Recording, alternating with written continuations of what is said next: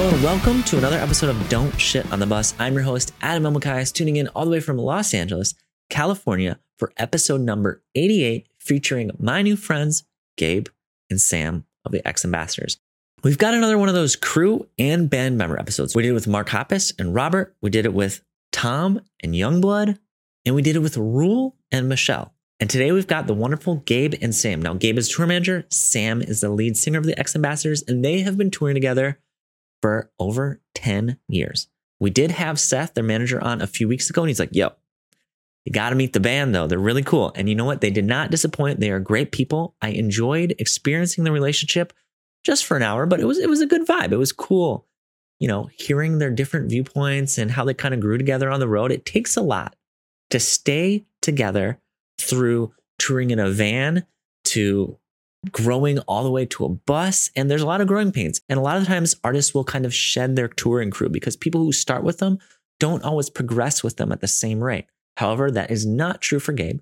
Gabe has progressed with them, you know, going from wedges to in-ear monitors, or going from sleeping in the van in a parking lot, or getting hotel rooms where you had to share them, to, you know, having your own hotel rooms or flying to shows.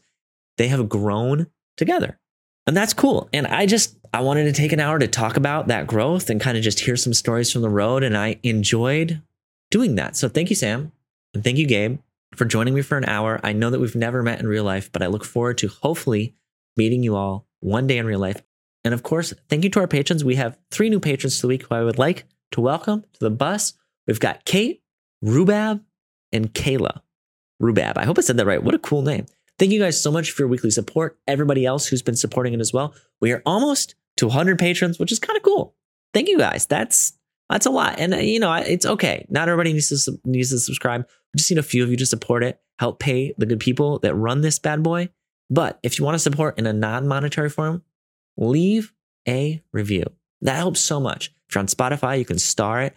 Anything like that takes a second of your time goes so far for me, because it makes other people think, wow, this podcast could be legit, even though it has a really silly name. And I need all the help I can get with a name like we've got. But we got things to teach, people to help, and hopefully we'll get you guys on the road. If you've gotten on the road through the help of Don't Shit on the Bus, please shoot me an email, adam@adamelmukayas.com. I want to hear from you, and I want to know about it. I am putting something together with that information, so reach out. All right, that's enough from me. Let's get on to the podcast episode with Sam and Gabe. I hope you enjoyed this week's episode. Don't Shit on the Bus. I'll see you next week.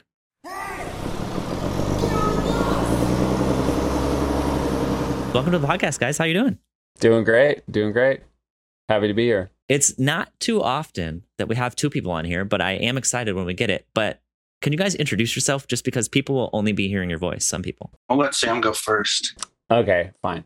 My name is Sam Nelson Harris. I'm the lead singer for a band called X Ambassadors. And I've been doing this for a very, very long time. My name's Gabe McNatt. I'm the tour manager, production manager for X Ambassadors and some other acts as well. Well, I had the pleasure of having your manager on, Seth, a few weeks ago. And I got some of the good stories about X Ambassadors. But the thing that I like about your team is just you guys have been working together for so long. Everybody.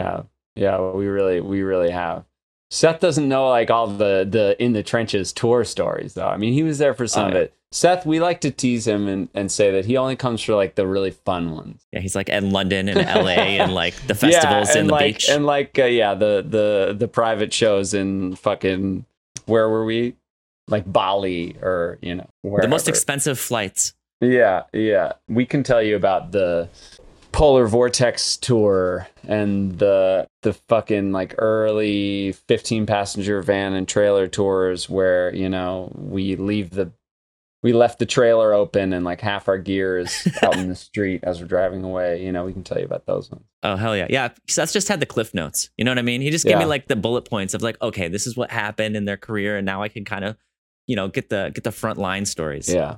But like, I want to know, like, I think like a good place to start, because I have both of you on here, is I wanted to know when your guys' relationship started, if that makes sense. Like, when did you guys start by working together, or did you guys know each other prior? Yeah. So we met, when did we meet again? Was it 2012, Gabe? Or 13? Yeah, maybe 2012 or 2013. It was our first we were about to go on tour. We had just signed with Interscope, and we were about to go on tour, opening for Imagine Dragons on their first like amphitheater tour. They were playing like, I mean, I don't know if you remember this venue in New York, but like Roseland Ballroom, that venue, those size venues, and then outdoor amphitheaters. And we were going on our first tour with them. Up until that point, we had just been touring, the four of us in the band and our friend Alex, who I went to high school with. I roped him into being our tour manager. He had no idea what that meant, but Just he was like a actually, friend. yeah, he was actually really good at it, good with numbers, and didn't mind driving and dealing with logistics. And the first tour that we brought Gabe on, that Imagine Dragons tour, Alex was still tour managing, and Gabe was going to do our front of house, right? Isn't that right? Yeah. And we met at this coffee shop near my place in Bushwick, and we just had coffee. Instantly, I got a sense of who you were, Gabe. Just very calm, cool, collected, matter of fact, liked soccer. Yeah, you wanted to make sure I wasn't a psycho or anything. Yeah, because that's really Vibe like, I checked mean, him. that's kind of like the bar. Yeah. As long as you're not like a complete fucking sociopath, like you're good. You know? You got to be chill. Yeah. But that's how we started. And then Alex, after that tour, it was so insane. I mean, we were in a van and trailer, a U-Haul trailer that we rented for it. And the van kept breaking down. Alex was scrambling to try and like, you know, we were in our early 20s. I was like 23 at the time.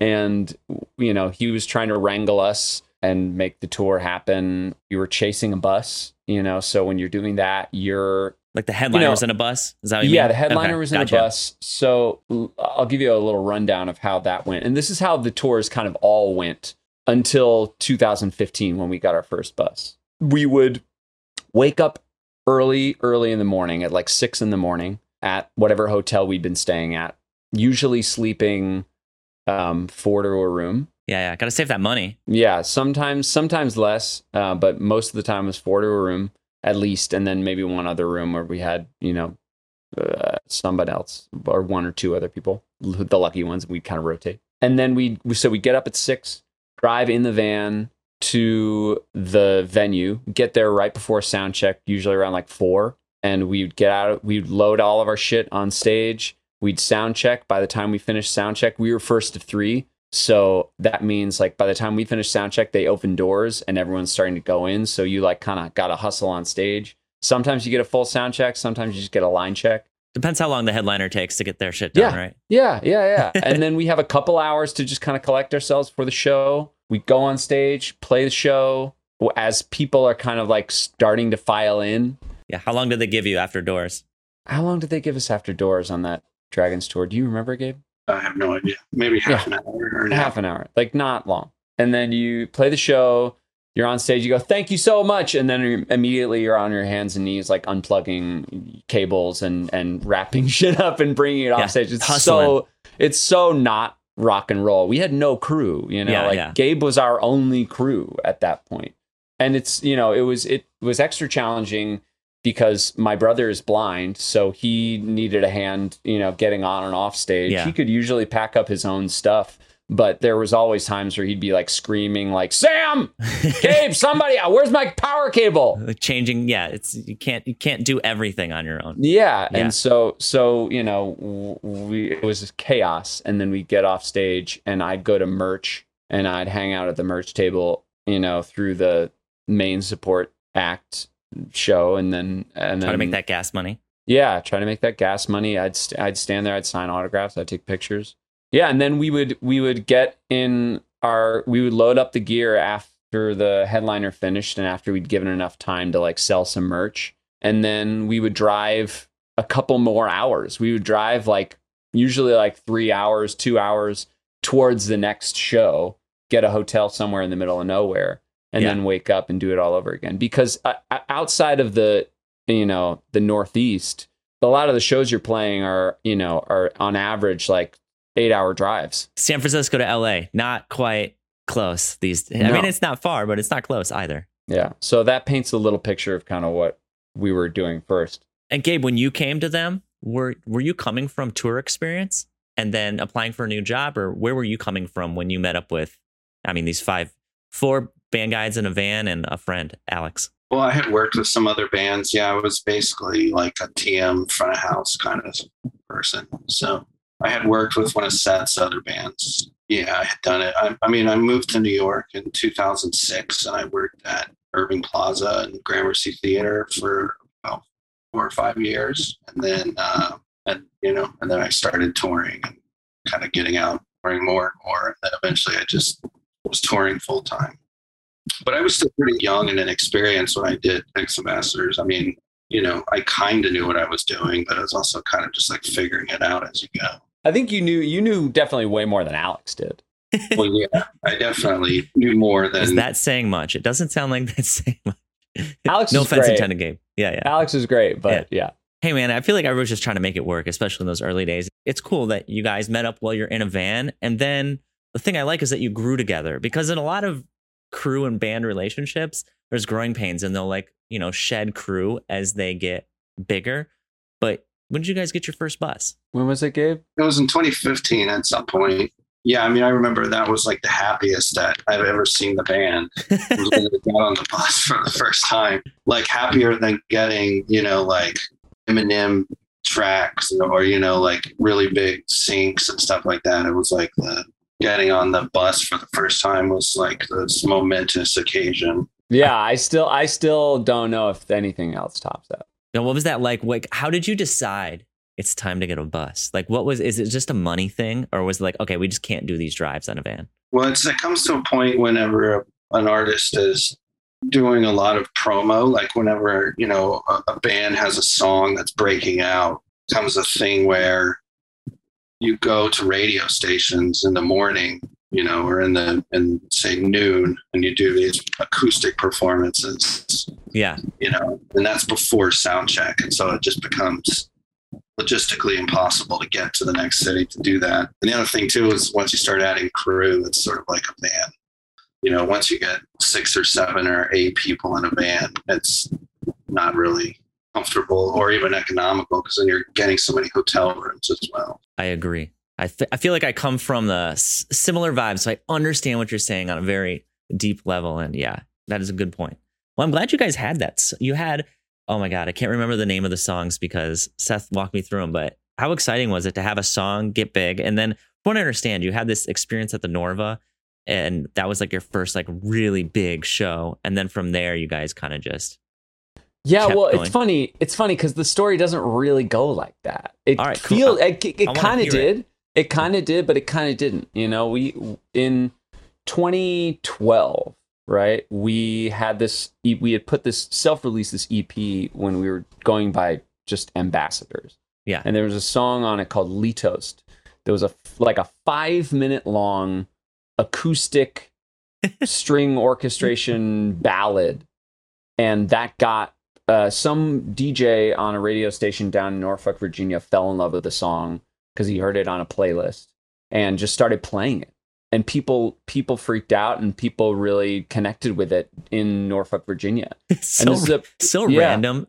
I love this story. I know. It's crazy. You can't make this shit up, man. So the song got really popular on that station. That's a pretty big alternative station. Yeah.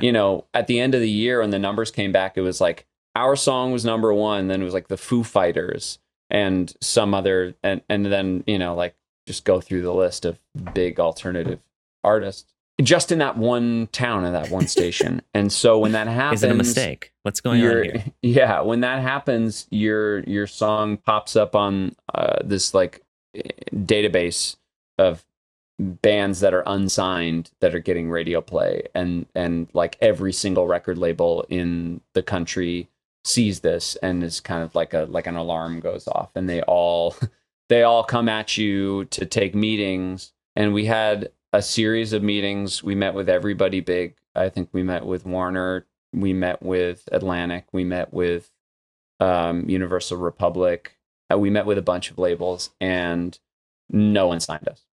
Because that was such an outlier of a song, I maybe shot myself in the foot, who knows. But a lot of the questions I got were, okay, so are you guys are you guys going to be like a Lumineers, Mumford and Sonsy kind of band? Is that what you're going for? And I said, no, Yeah. not at all. And they said, okay, well, it's nice to meet you. And that was basically it. So then we were back to, playing clubs again. And when we'd go to Norfolk, Virginia, we played this place called the Norva in Norfolk. That's like hot tub venue. Yeah. Oh, yeah. Hot tub venue. Good venue to be big at, guys. Well, good choice. Good choice. Yeah, it was a good one, actually. And they, we sold it out. It was like a 1,500 cap venue. Yeah.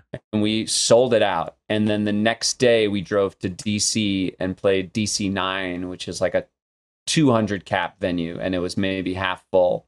And we're like loading our gear down the long flight of stairs. Our hazard lights had been on in the van the whole time. So our battery was dead. This is on a Saturday night. It was insane. It was like insane. We had to get a cop to jumpstart the car. As soon as we jumpstarted the car, we pulled out and someone left a beer bottle that was full of beer underneath the wheel and popped our tire. And so we were stuck there until 4 a.m. This is the day after Gabe we tour sold managed out. all this. You handled it all, right, Gabe? You're like, all right. Gabe, I don't know if Gabe was with us for that. Were you with us for that? I was with you for that. Yeah, that was insane. Hard to forget.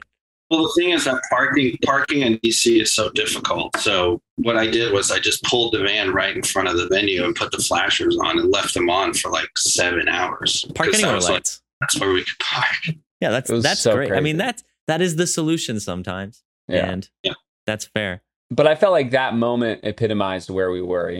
We had sold out the biggest show of our lives, and then the next day we were in that shit. And then it wasn't until a year later that we ended up getting signed off of something completely different. We did an acoustic video for a YouTube series called Alter TV in Pittsburgh.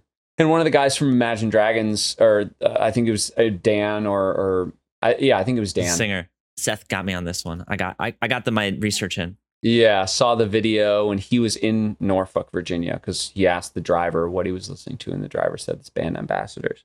He showed the video to Alex. First, he showed it to his wife, I think, and his wife was like, "These guys are really fucking good." You should show it to Alex, the kid who runs Kid in a Corner Records, which is the label that we're signed to via Interscope. Okay, I met Alex from there, and then we signed with them in 2013. So that's kind of how it happened. It's so nice, just hearing those stories. And Gabe, I want to know from your perspective, like we know what the artist is kind of going through based on Sam's story here, but from your perspective, like, are you just in it for the long run with the band, or have you, because you're kind of grinding it out. Are you just hoping they get bigger and you can grow with them? Or did you guys talk about this? Or I don't know. Like, what was your plan? No, I don't think you have a plan. I think you just sort of like do, it's like anybody who's touring is a freelance person. And so the only sort of like commitment you have is whatever tour you're on, Yeah. And then if that tour ends, you got to find something else. So like even with Ex Ambassadors, it's like I would do a tour with them and then they would go on, go ride or something. And so then I would go do another tour. And so that's why I would sort of bounce back and forth, but I would always come back and do their tours if I could. But yeah, certainly early, you just sort of like grinding it out. And, it's like, there's no like guarantees that anything's going to like work out in air quotes. So kind of just waking up early, driving, and I would do front of house. So, get to the venue and I'd load in and sound check. And then we'd do guest lists and get hotels and then just do it over. And, it's like the cadence is like, drive, do a show, sleep, drive, do a show, sleep, just over and Survive. over. Yeah. Was there like a catalyst though? Like, okay, from the outside looking in, we see the band has a big song, they're getting bigger, we get a bus, like all these things are happening that people can kind of recognize. But from your perspective and maybe internally, was there a catalyst or anything that kind of made you two be like, all right, we're doing this for a long time, we're going to take this more seriously? Because like in a way, like sometimes you're touring and it's like, okay, it's still working. Like we're still doing it. Like, all right, we're getting a little bit bigger. But was there a moment where like, this is our career, like we're going? Or was that always the thought? I mean, that was always the thought. Okay. I think, it happens incrementally. Like, Okay. It's always like, okay, my guitar setup with my pedals and my guitar, it's just like not working. How can I make it more efficient? I saw this person on stage doing it like this. How do I get that? Okay, I get that by making enough money so that I can hire a tech and have that. Okay, well then that's the goal. You know, it's like little things like that. Like having a bus, like, oh man, it's such a pain in the ass operating like this, getting up so fucking early, leaving the venue, driving so many hours. Like I have no sense of, I can't sleep. I'm a fucking mess. How do I, sustain myself on tour? Well, you get to the point where you get a bus. So it's kind of like you have these little goals in mind. I think that's how it was for us. And because we were also like, we were writing and touring at the same time. Yeah. We had, by the time we signed our deal, we had already started playing shows and touring a bunch. So we had started to build a bit of a grassroots following, and we wanted to keep that up and maintain that. We didn't want to just fuck off and, work on the album for a year and then come back and have lost that. So we wanted to keep that momentum going. So, the stuff that was always right in front of us, to like indicate that our career is advancing, were always technical things like switching over to in-ear monitors from wedges. That's a big point in bands' careers. I feel like that's always like a weird first show. Yeah. Starting to realize like we're always fighting about tempo. So the solution to that is get everyone on a click. And once you do that, then, you go to the shows and you realize that everyone else's drums are layered with track drums, and we want it to sound that big. It's kind of incremental like that, at least for us. I don't know, Gabe, if you felt the same way or if there was a pivotal moment for you. Well, I remember whenever the first single when Renegades was breaking, and I started seeing the routing, and it was be like, we were just doing these fly dates. And when you're new to fly dates and you don't realize what it is, I just remember seeing like, okay, we're going to be in St. Louis, and then we're going to fly to Tallahassee, and then we're going to fly to Seattle, and then we're going to fly to Houston. And I just remember looking at it being like, what the fuck is this? Like, this doesn't make any sense. Where's our booking agent? Let me talk to them. Yeah. So I just remember that in particular sort of as an indication that something was changing, and so then you just kind of try to hold on. Yeah. A lot of that, just trying to hold on. So you're kind of just solving problems as they arise. And most of them, it sounds like, at least at the beginning, are kind of technical. It's like, all right, we got to figure out how to use this new thing or solve this problem that's really obvious. But once you guys get to a point where you're touring, you're on a bus, you're comfortable, everything's kind of flowing. What is the next step where you guys are like, all right, what can we improve in the day? Because we have a mutual friend, Graham. And when I was talking to Graham, and me and Graham are like, pretty personal. Like we recommend books to each other. Like we're kind of on the same length. And he's like, dude, I really respect their process. Like their strive for perfection is incredible. Like it makes sense you're doing it on these ones that are necessary to survive. But when does it become like a self-discipline? When does it become something that you guys are pushing for every day? And what does that look like to kind of initiate or start? We take our live show very seriously. I think it comes from me being a real people pleaser. I really want, I love to be a host. If you're coming into my house, you're coming into my theater, you're coming into my show. I want you to know that I'm going to give you everything I got. Right. So as a performer, I am like that. And then I think in terms of our touring structure, I think we also strive for efficiency. I mean, Gabe is one of the most efficient people that I have ever met in my entire life. Everything gets sussed out so perfectly. We're so spoiled. We're so spoiled. And I think that just comes from all of us knowing, having done this for so long, knowing how shitty it can be. Yeah. And really wanting to create an experience that that allows everyone to excel in. You want to make sure that everyone's fed, right? Yes. Because if everyone eats, then everyone's brain is working better, and you're able to you move faster. Everything works, and everything works. Like little things like that. I think for our touring structure, and then it's also a competitive thing, a bit of it too. You know, like we're out on the road and we see a lot of other shows and we see like, oh, they have LED screens. Okay, like we're getting pyro. If we get LED screens, what would that be? Or like, yeah, this moment in the show, all they did is just like bring out the smoke, bring out the cryo for the one song at the end, and like, oh man, it just makes it like feel so much bigger and so much better. We should get that. We should do that for sure. You know, there's a bit of that too. Yeah, I think in terms of the show, like Sam really drives it. You know, he's the driver of band and everything. So he's always striving. You know, he's putting on a 10 out of 10 performance, whether it's like a 100 cap club in Brooklyn or play Red Rocks or something. But like in terms of the actual tour, like the tour management and the production management, it's definitely like I'm always iterating on things, and I'm big on checklists, so like if I forget to do something, it's like I'll make sure that I write that into a checklist for the future until it sort of becomes intuitive. How did you learn in a way where you could keep up with, because correct me if I'm wrong here, but when you started with them, you obviously knew less than you know now, and there's a point where this band is growing at, well, I would argue a considerably quick speed. You go from a van to a bus to some pretty big tours to some pretty big festivals. How did you keep up with what you needed to know so that they didn't outgrow you, if that makes sense? I don't know. You just did it? Yeah. I mean, like I said, I'm really process oriented. So I just try to set up processes that I can repeat over and over again, and then you just kind of learn as you go, and you just try to make it easier. I mean, when you're a tour manager or production manager, if you're having 12 people ask you the same question in a day, you screwed something up, whether it's I like that.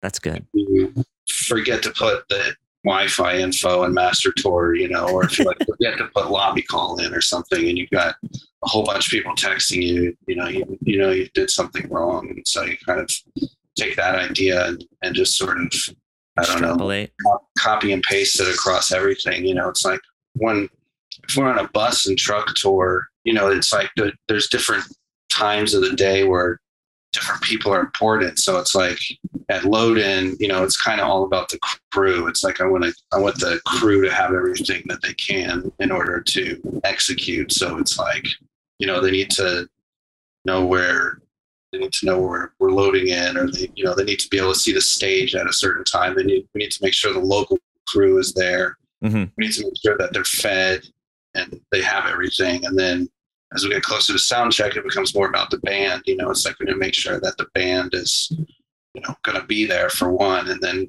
make sure they have everything they need. And then, at the end of the base night, level, show up. And then for the show, of course, too, it's all about, at that point, the crew is self-sustained. So that's all about the band. Like, what do they need to eat? When do they need to eat? Are they going to the gym, et cetera? And then like at the end of the night, it's sort of all about the drivers. It's like, okay, the drivers need to know exactly when we're leaving. They need to know where we're going. They need to know where we're parking the next day and all that stuff. Because I don't want to get woken up at 4:00 in the morning with questions like that. Fair enough.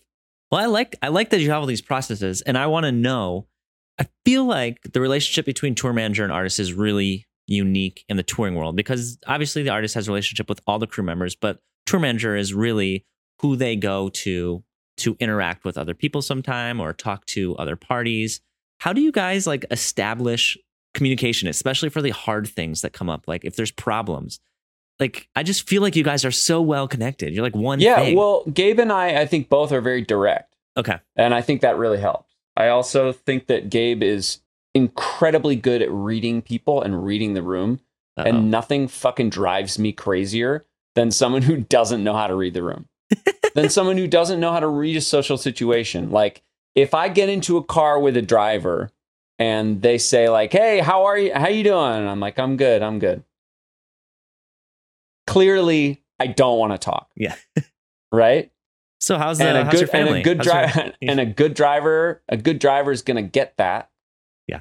And just like, or even sometimes I don't even need to say anything. It can be it can be still cordial. I'm like, "I'm doing great, man. How are you doing?"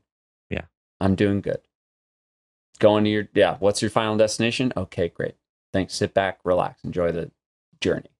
But there are some people that just don't get that, and that always drives me crazy. So I think the reason that Gabe and I have worked so well together is Gabe is incredibly intelligent, incredibly perceptive. And also, yeah, I think the directness really, really helps. There's not a lot of bullshit between us. It is tricky when we have, whenever Gabe can't be on tour with us and we have a new tour manager come in, there's a bit of, I think, an intimidation factor that I try to present as someone who is very, not intimidating and very approachable. But I do think that, like, regardless, someone new coming into the situation is going to be a little, like, tiptoe around me a little bit more. And we just don't, because we started off, you go so on the same level. That just really helps make things easier. Also, I have so much respect for you, Gabe, because there have been so many insane situations that we have been put in. And maybe it's maybe it's the like Texas in you. I don't know. But like no one is as calm and collected as this man right here. Good demeanor. I could feel it right now. I've seen you break twice. Over the last decade that we've worked together, I've seen you break twice. One was when we literally were almost going to... One was like...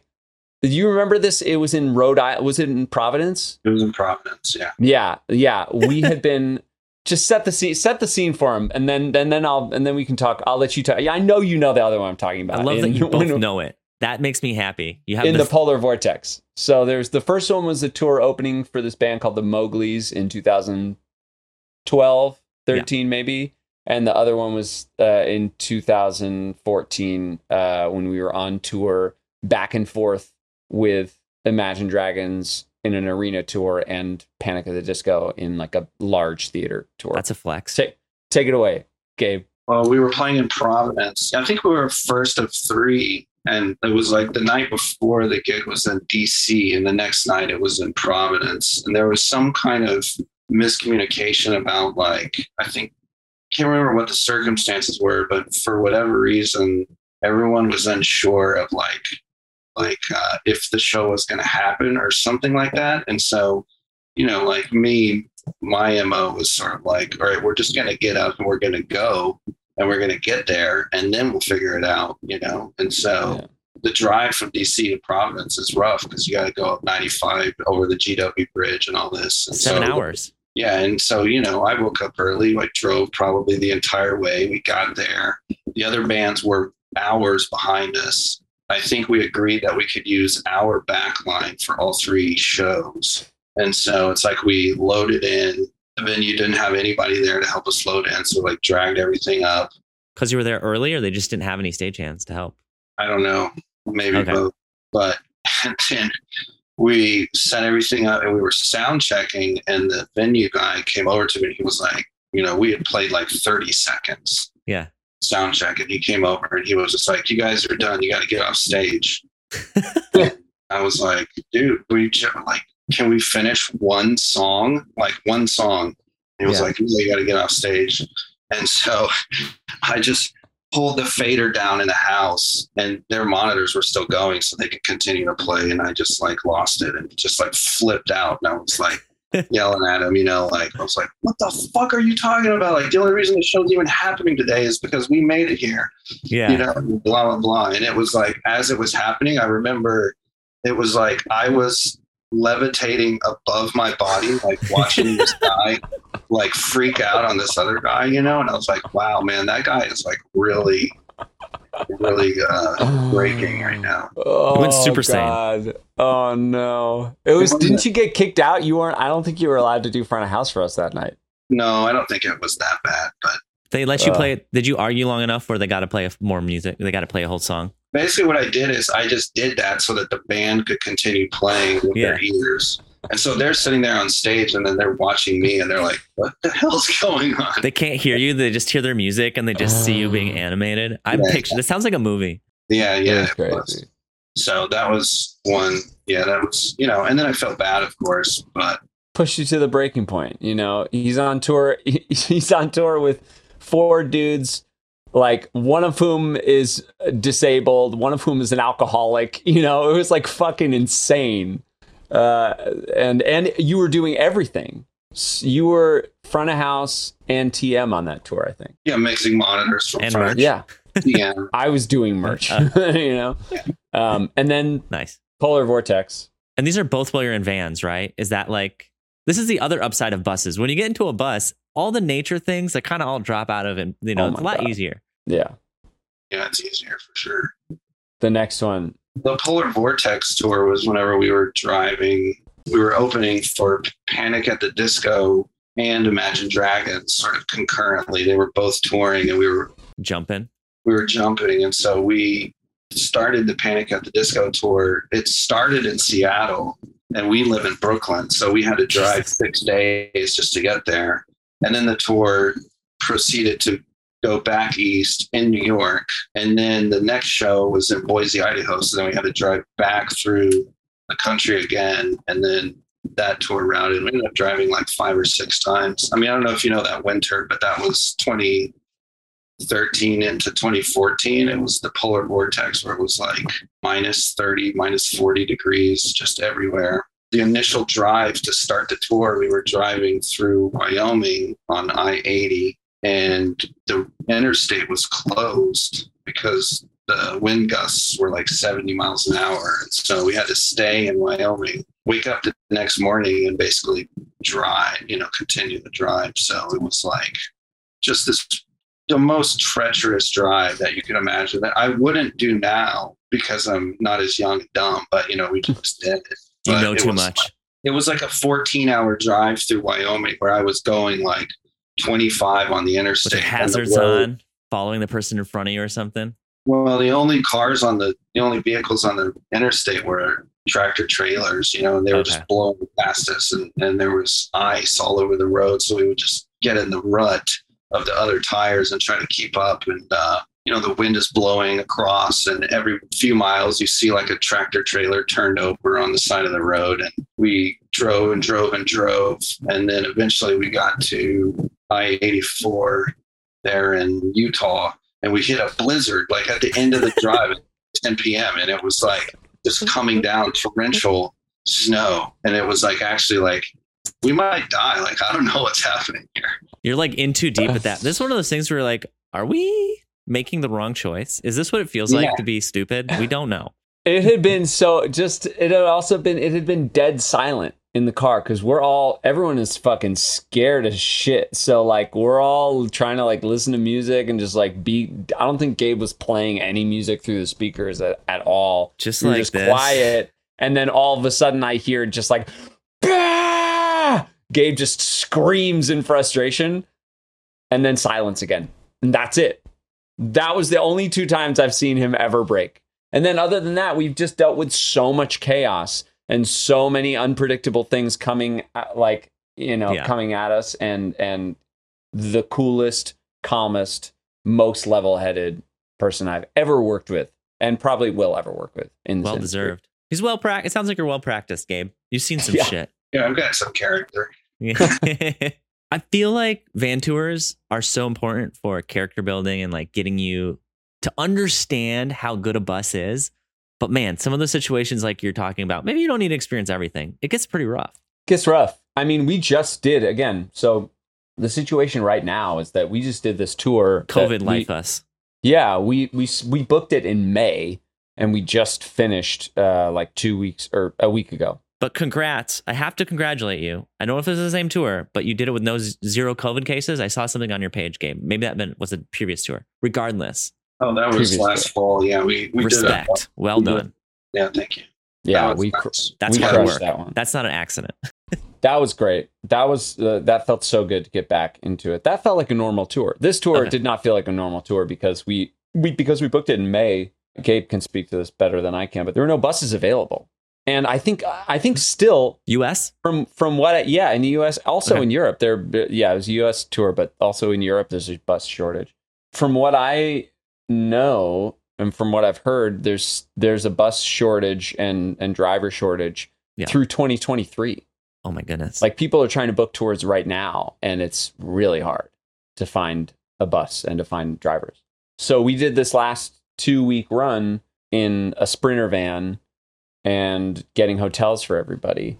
Only possible because they were the whole tour was anchored through like a bunch of private gigs, which made it financially no production. Make sense. Yeah, well, I mean, no, we're not traveling any production. We're basically traveling with just instruments and renting shit everywhere we go, which was a nightmare for the crew to every day have to be like working with new boards and new, everything, new problems. Yeah. And so it was a rough one. I mean, it was probably easiest for the band because all we had to do was just sit in the van and drive and then play the shows. But, yeah, I didn't sleep as much.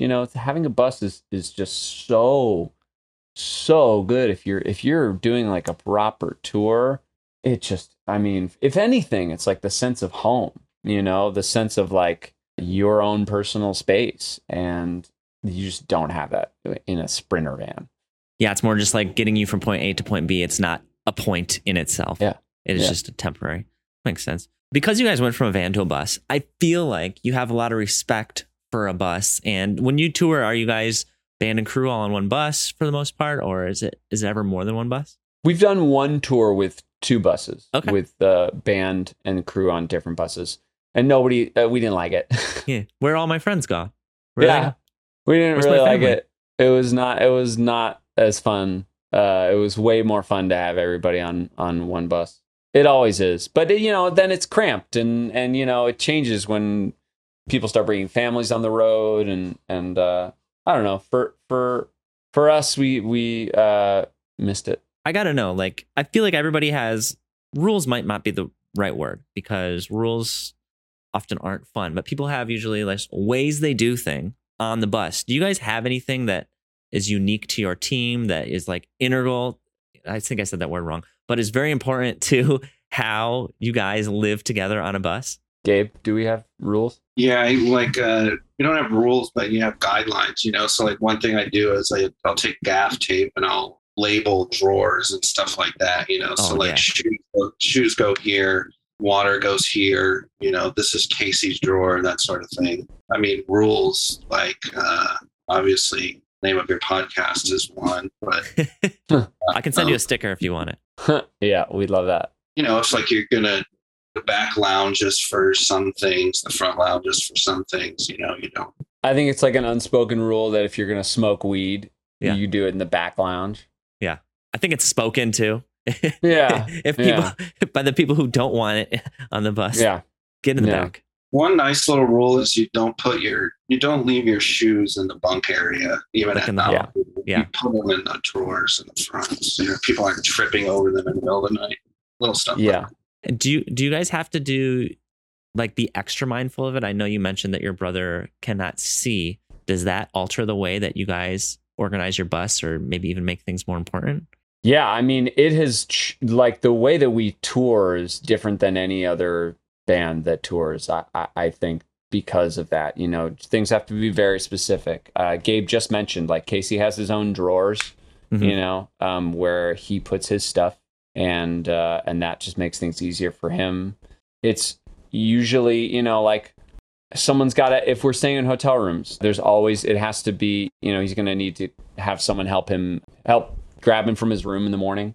Food, it's easy for everybody else to just like kind of fuck off and wander around town and get food. But if we're in a place that doesn't have Postmates or Grubhub or DoorDash or anything, it's or room service, someone's got to pick up food for him.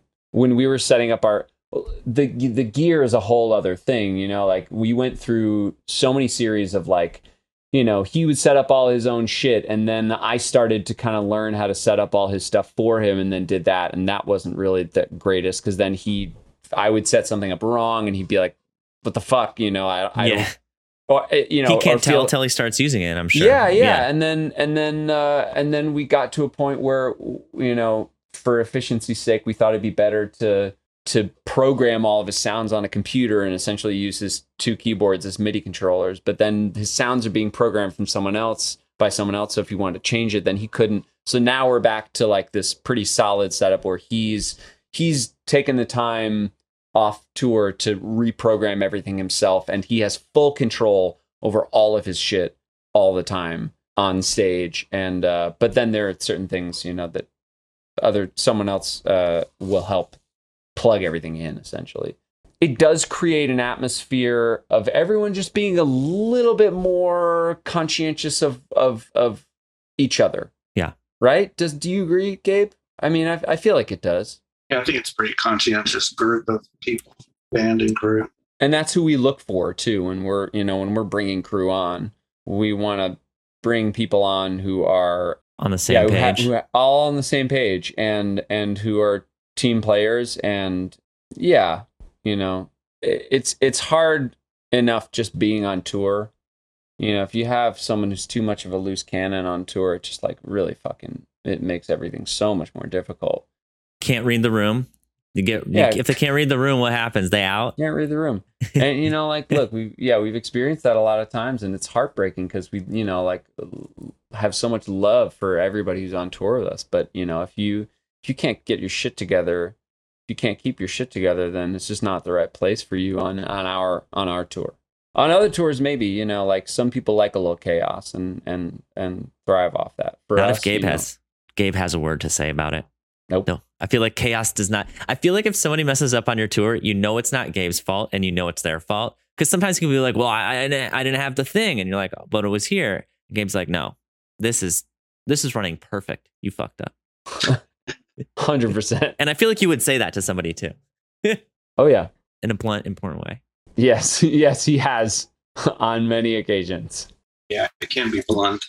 Tour manager demeanors are some of the most interesting and intimidating. Like, I know you're sitting down right now and I have to stand up next to you and like see you working to really feel your vibe. But man, you guys are like both kind and scary at the same time. Do you feel that? Do you do it on purpose, Gabe? Do you feel that way? Are people like afraid of you? What's the vibe? Well, I'm pretty like unemotional for, you know, even keel. As you say it. Yeah, even keel. So it's like people project onto you, I think. But yeah, I'm not. Sometimes as a tour manager, it's important to do that, because if you're the tour manager or production manager, the buck stops with you, you know? Yeah. And so like, something's going to go wrong, unless you step in or say something, then you have to be the one to do that. Yeah. For me on tour, it's hard because I'm a people pleaser, and I really love to like hang and be a part of the community and make everyone feel not say no. Yeah, and also make everybody feel like they can be really comfortable around me. Yeah. But I have found over the years that I do have to kind of put myself in that position where I remove myself from things so that I can put on a good show, so that I can do my job. Mm-hmm. If I don't, then I just get tied in with everybody else's shit. And also, like, I think that if I don't present myself as a leader and as someone, you know, that is somewhat separate, even though we're all in it together, there does create a bit of a vacuum. And in a vacuum, that's when kind of things start to go a little crazy. Yeah, Sam will have moments where he's just like, I can't deal with this. Like, can you do this or something? Yeah. You tag him in. It's like Mortal Kombat. It's like, all right, you got this one. And you're like, all right, I gotta go sing.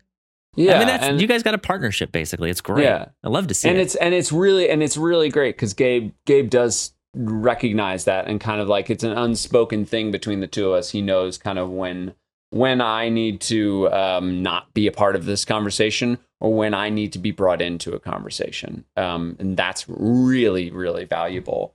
And also knows when I'm like, I need to have the comfy seat in the van today, because I need it. And, you know, like, that's just, Gabe will help suss that out. You know?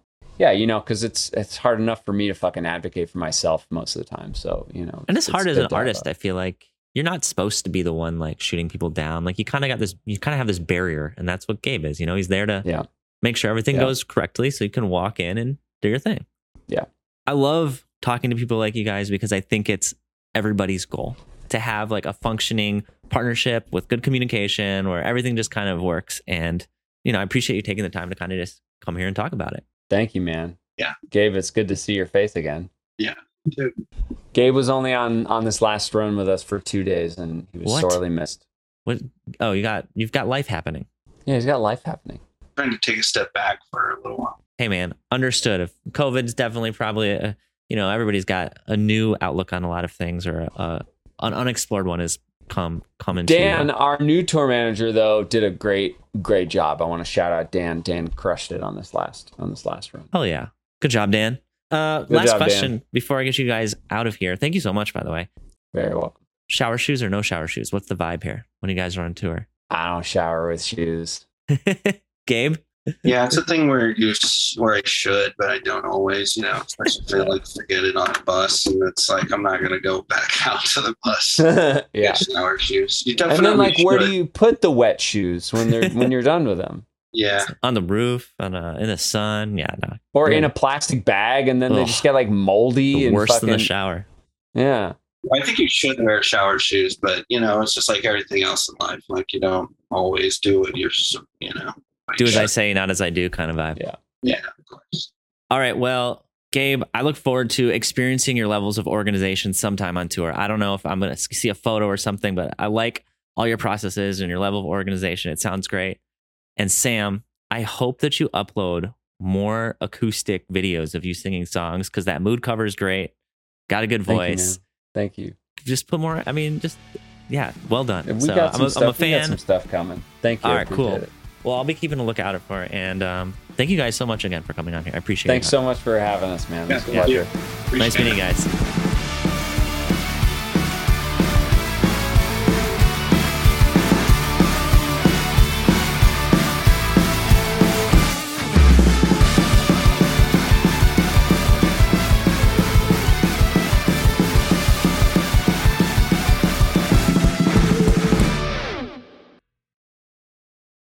All right, this week was kind of cool. It's always harder doing a podcast when the guests are people I've not met, because like, think about it. You get on a Zoom call and you got to meet these people, and then right away I'm like, all right, let's set up your recording. Okay, let's podcast.